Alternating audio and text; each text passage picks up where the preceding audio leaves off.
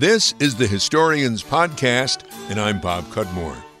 Frances Elizabeth Kroll endured her boss's sexual harassment while employed as a secretary at the Leather Workers Union in Gloversville in 1941. In a story written by Barbara Spaeth of Northville, one of Kroll's daughters, we hear Frances Kroll come to the conclusion that she needs to quit her job to avoid her immediate boss, who frequently is making passes at her. Kroll was reluctant to tell the big boss, the union president, the reason for her resignation. Ultimately, she does tell him, and he fires the offending boss, enabling Kroll, described as an excellent employee and the only woman in the office, to continue working. Kroll later married Walter Gifford, and together they raised two daughters and operated Gifford's Variety Store in Mayfield for 27 years, retiring in 1977. She also had her own tax preparation business for 35 years. She lived in Northville, died in 2017 at age 93. Barbara Spaeth's story about her mother, titled Worth So Much More, is one of 15 stories written by New York State women about their mothers or grandmothers, and the stories are anthologized in a book that came out early this year, Before They Were Our Mothers, Voices of Women Born Before Rosie Started Riveting. Barbara Spaeth and another contributor to the anthology, Constance Dodge, read their stories during a book discussion at the Northville Public Library in August of 2018. Also speaking at the program was the editor of the anthology Before They Were Our Mothers, who is a writer and retired public school administrator, Patricia Nugent of Hadley. We begin with my interview with Barbara Spaeth. Bob Cudmore at the Northville Public Library, and we're talking with Barbara Spaeth, who is author of one of the stories in the book Before They Were Our Mothers, Voices of Women Born Before Rosie Started Riveting. We heard a little bit about your story from Patricia Nugent. It's really kind of a precursor of the Me Too movement? Yes, it is. My mother happened to tell this story to us during the Clarence Thomas hearings. We got talking about it at a Sunday dinner, and she told us her story. And I don't think she'd really spoken of it since it happened. So, who was your mother? Frances Gifford. Mm-hmm. If you remember Gifford's store, any of your listeners might remember Gifford's store in Mayfield. She and my dad ran that store. And this was a story about sexual harassment in Gloversville, where she was working? She was working in Gloversville, yeah, at the time. She was working for the Leather Workers Union. Oh, for the union itself? Yes. I mean, I know it's your story, and what happened to her? Well, she had been, the way she put it to us was that he kept making passes at her. Her boss kept making passes at her. And she managed to, even though she tried very hard not to tell the union president what was going on, when she put in her resignation, he insisted that she tell him why she was leaving. And when she did, when she came to work the next day, her boss had been fired because she was worth so much more than he was at the job. And she was the secretary bookkeeper, the only woman that worked in the office. What effect did that have on her life? I think she just knew from that point forward that she wasn't going to let anything like that happen to her again. She was a very determined woman, and she worked really hard, and she wouldn't let anybody treat her like that. But, again, it was one of those things where she had to be forced to tell the story. Mm. Well, you know, as you tell it, it puts me in mind of a story that my mother used to tell.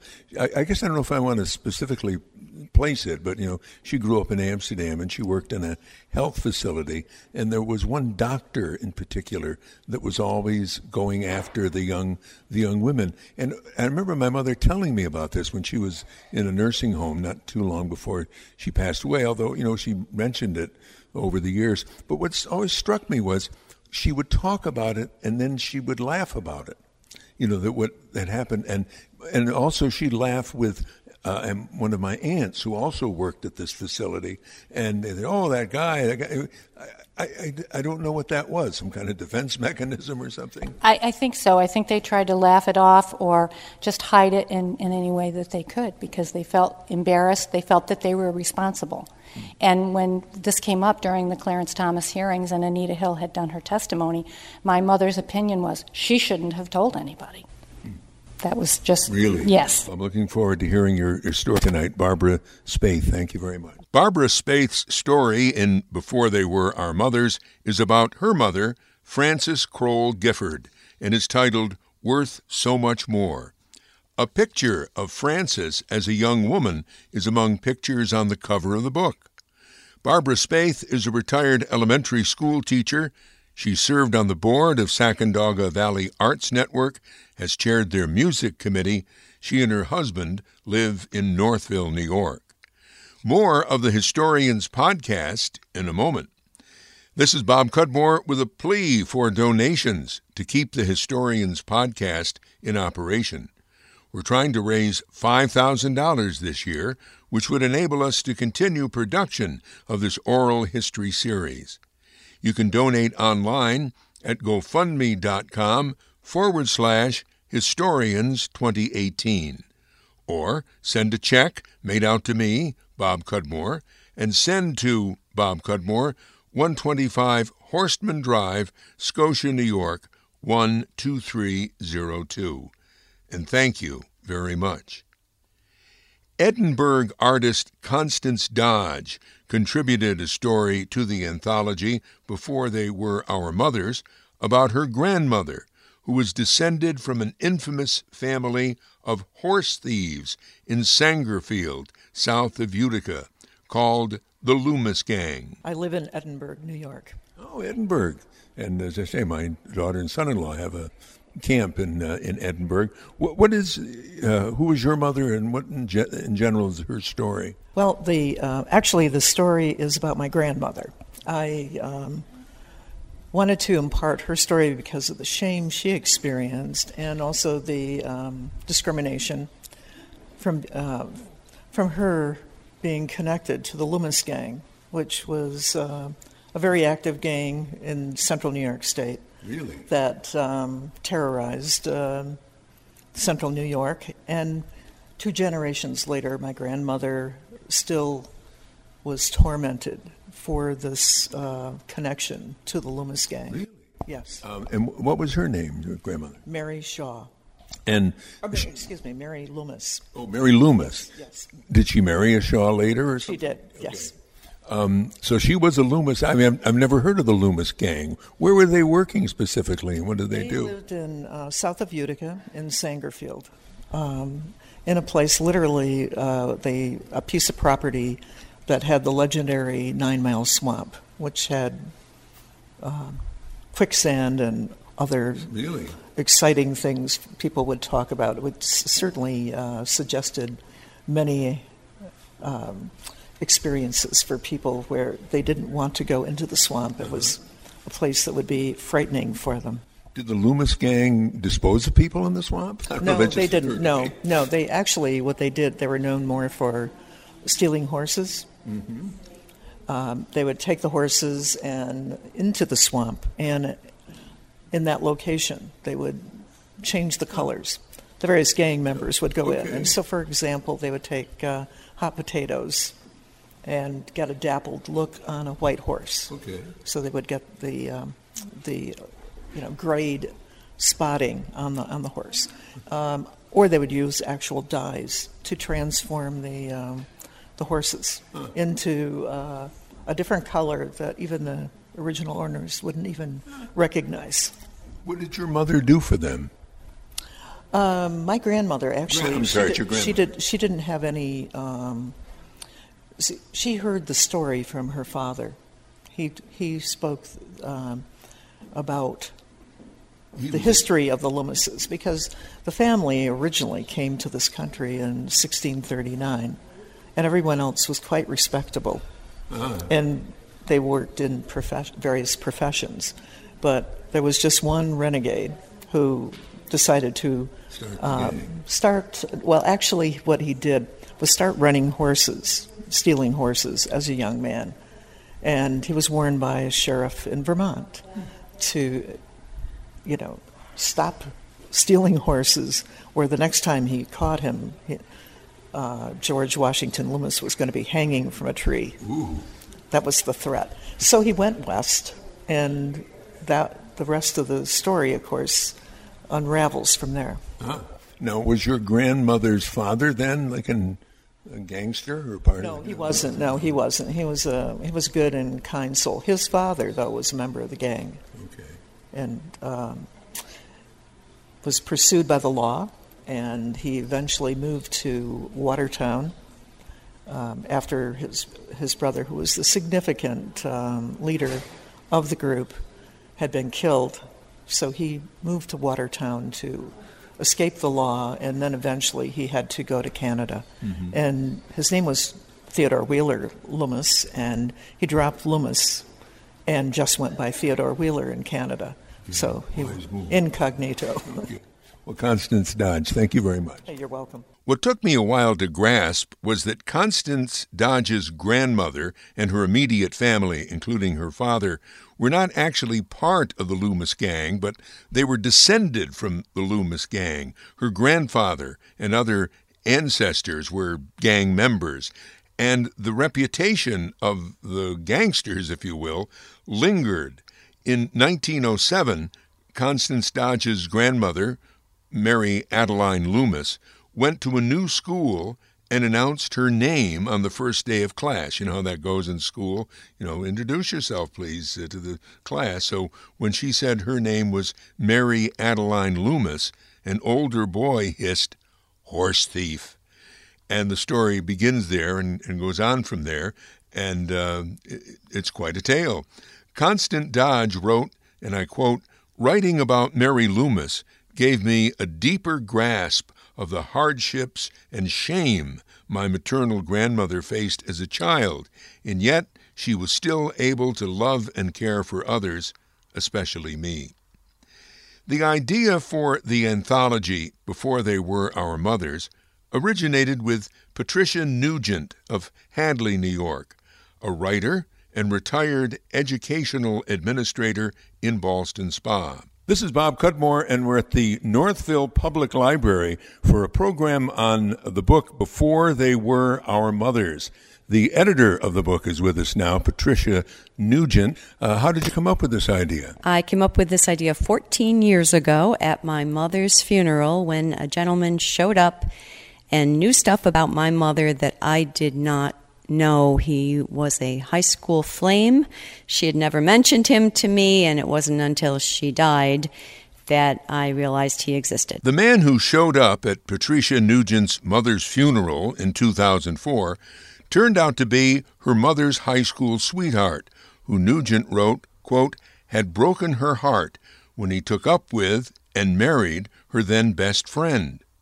Her mother, Amelia Dembowski Nugent, never told her daughter about the man, who was named Eugene. I asked Patricia Nugent if she has a story in the anthology Before They Were Our Mothers. Do not. I had intended to write one, but the stories that were submitted were so compelling that I only wrote the foreword and I wrote the acknowledgments at the end. But no, my mom's story isn't in there. What is your background? Are you a writer? Are you a teacher? Or? I'm a retired public school administrator. I worked in Ballston Spa for decades, and in my retirement I began to write creative nonfiction. How many stories do you have in this book? There are 15 stories. We had over 30 submitted. An editorial review board blindly judged the 30 stories and recommended to me the 15 that ended up in the book. Do you hope to make this a series? I've been asked many times, I'm still exhausted from the first round, but I've been asked many times, could we have one about our fathers? Could we have one written by boys about their mother or men about their mother? At this point, and then we thought about a sequel to this book because people want to know what happened. Did Dorothy marry that guy? Mm-hmm. But at this point, we are riding this wave, and it's the right time and the right place with the Me Too movement and the Time's Up movement to be raising up women's voices. So I think we have our hands full for now.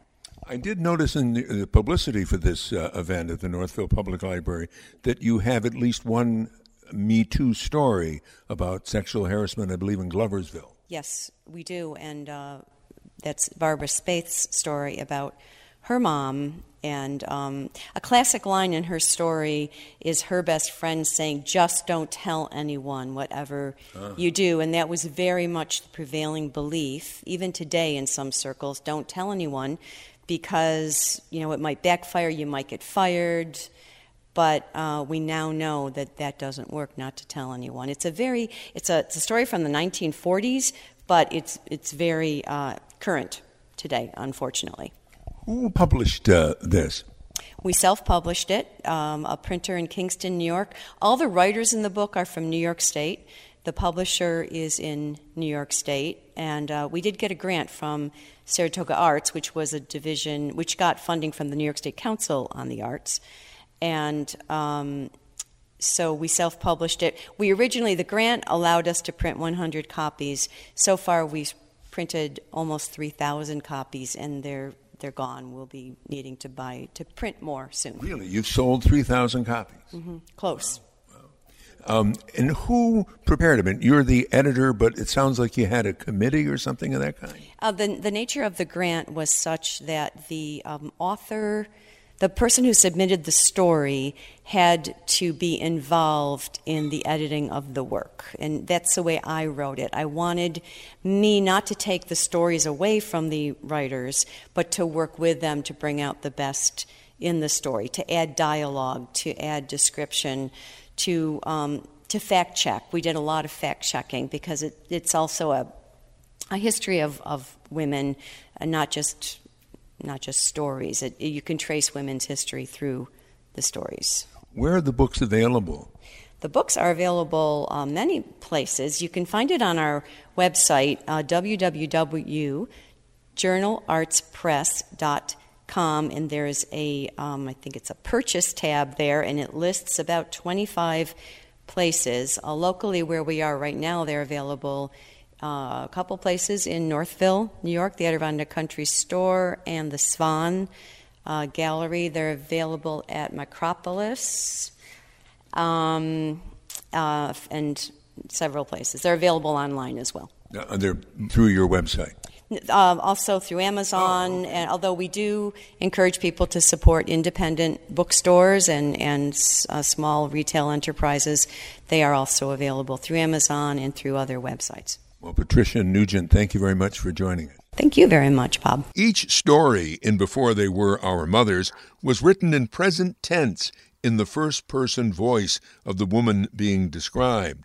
The stories were selected by a panel of judges Patricia Nugent assembled, and the judges did not know the names of the women who had submitted the stories. They kind of got the word out. They were looking for stories for this book about mothers and grandmothers, and they had about twice as many entries as ended up with the stories in the book. They have 15 stories in the book. Since the book came out, it has garnered extensive coverage in media outlets. Editor Patricia Nugent wrote that her vision is the book will encourage family storytelling. And I quote, "Ask now before it's too late. You won't be able to Google the story of Grandma's first heartbreak."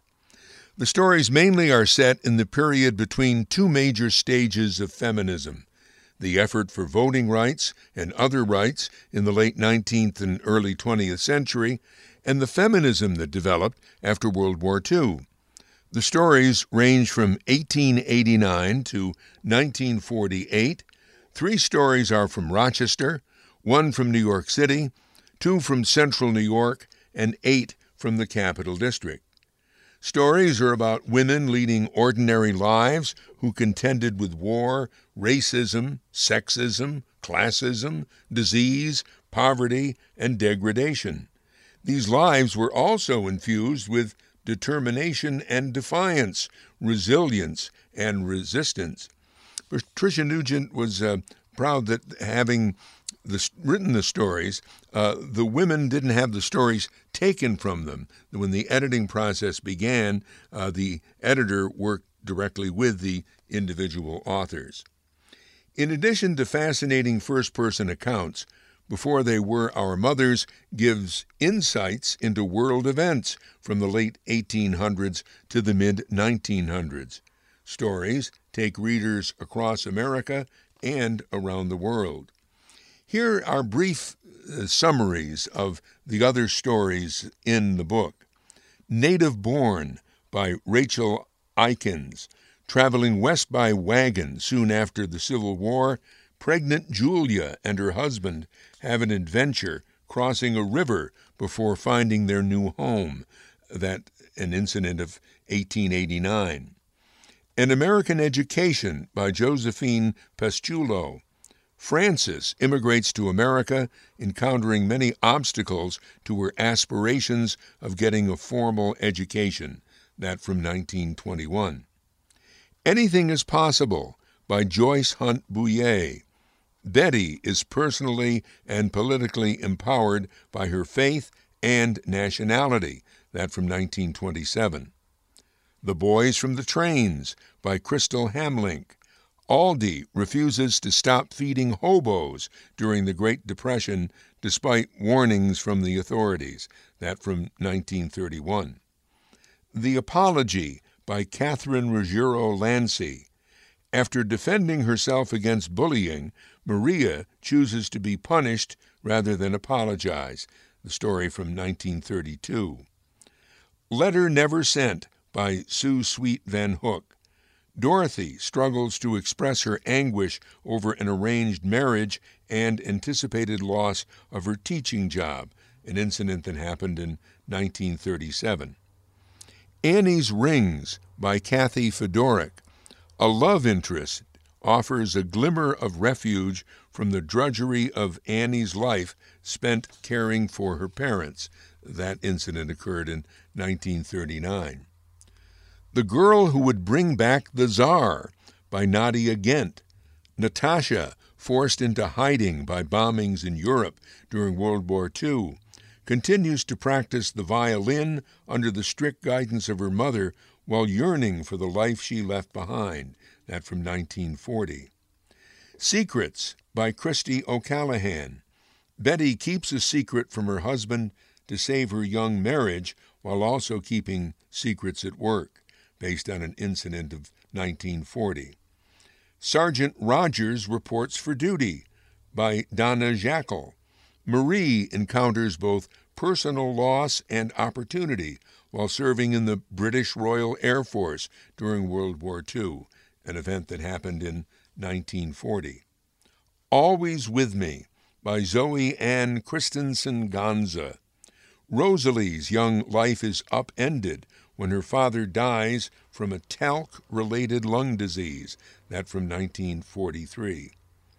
Southern Saratoga Soul by Carol Daggs. Ruth leaves her family in 1945 in segregated Beaufort, South Carolina, to take a job in Saratoga Springs, New York. And The Cardinal Sang by Ginny Reedman Dangler. Mary Kay, in 1948, yearns to be a writer after college graduation while realizing that the odds are against her.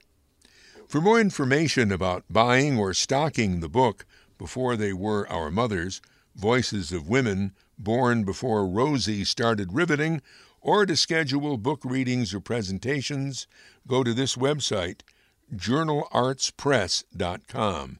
That's journalartspress.com. Here's a story that I wrote some time ago for Focus on History in the Daily Gazette about an Amsterdam woman. She never became a mother, but she certainly had an interesting life back in the late 19th and early 20th century. Her name was Mercy Annie Allen Trapnell. She was held in high esteem in Amsterdam over 100 years ago as an educator and organizer. She founded and was first president of the Century Club, a women's social and educational organization that still exists. She was among the founders of the Amsterdam Free Library. Her views on education were quoted regionally, and her death was front-page news. The daughter of Beriah Allen, Annie was born in December 1832 in Blue Corners, a hamlet in West Charlton. Her family moved to Church Street in Amsterdam when she was a child, and Annie was educated at Amsterdam Academy. The school was on Lower Market Street, a building Annie described as a large white structure with fine, broad piazza extending around the entire building. Annie became a teacher in Watertown in Jefferson County. In 1868, she was among the first to teach at the Normal School in Potsdam, which today is a college in the State University system. She returned home and taught at Amsterdam Academy. Reverend William Trapnell, rector of St. Anne's Episcopal Church, courted Annie for many years, and finally they wed in 1872. When the minister Trapnell left Amsterdam for a parish in Maryland, Annie went with him. She was 40, he was 60. He died 4 months later. Returning to Amsterdam after a European tour, Annie Trapnell lived in the Allen family home on Church Street. When she wasn't traveling, she spent the rest of her life supporting community activities in the growing mill town of Amsterdam. Trapnell taught young people English and fine arts at a Grove Street school operated by two sisters, Louise and Helen Bell. In 1895, Trapnell was teaching a course in Shakespeare to 25 women. The women each invited 3 friends to join what became the Century Club, as the original goal was to have 100 members. The 1945 club history said the founders wanted to share their love for books and study in a day when women had not yet been received into full intellectual equality with men. Trapnell was a charter member and secretary of the Amsterdam Free Library. She attracted regional attention in 1899 when she spoke at a Century Club meeting in favor of having schools offer young girls education in home economics. Trapnell said such a program would solve the problem of finding domestic help. Plus, she said, by having girls learn housekeeping as an educational subject, women would no longer regard housework as drudgery. Annie died on a trip to Hampton, Virginia in 1908. Her body arrived by train in Amsterdam. There was a huge funeral. The Century Club in Amsterdam continues to this day. The group built its current clubhouse in 1934 on Guy Park Avenue. A portrait of Annie, painted by Amsterdam artist Mary Van de Veer, was hanging at the Century Club, but some years ago, the portrait was stolen. This has been the Historians Podcast. I'm Bob Cudmore.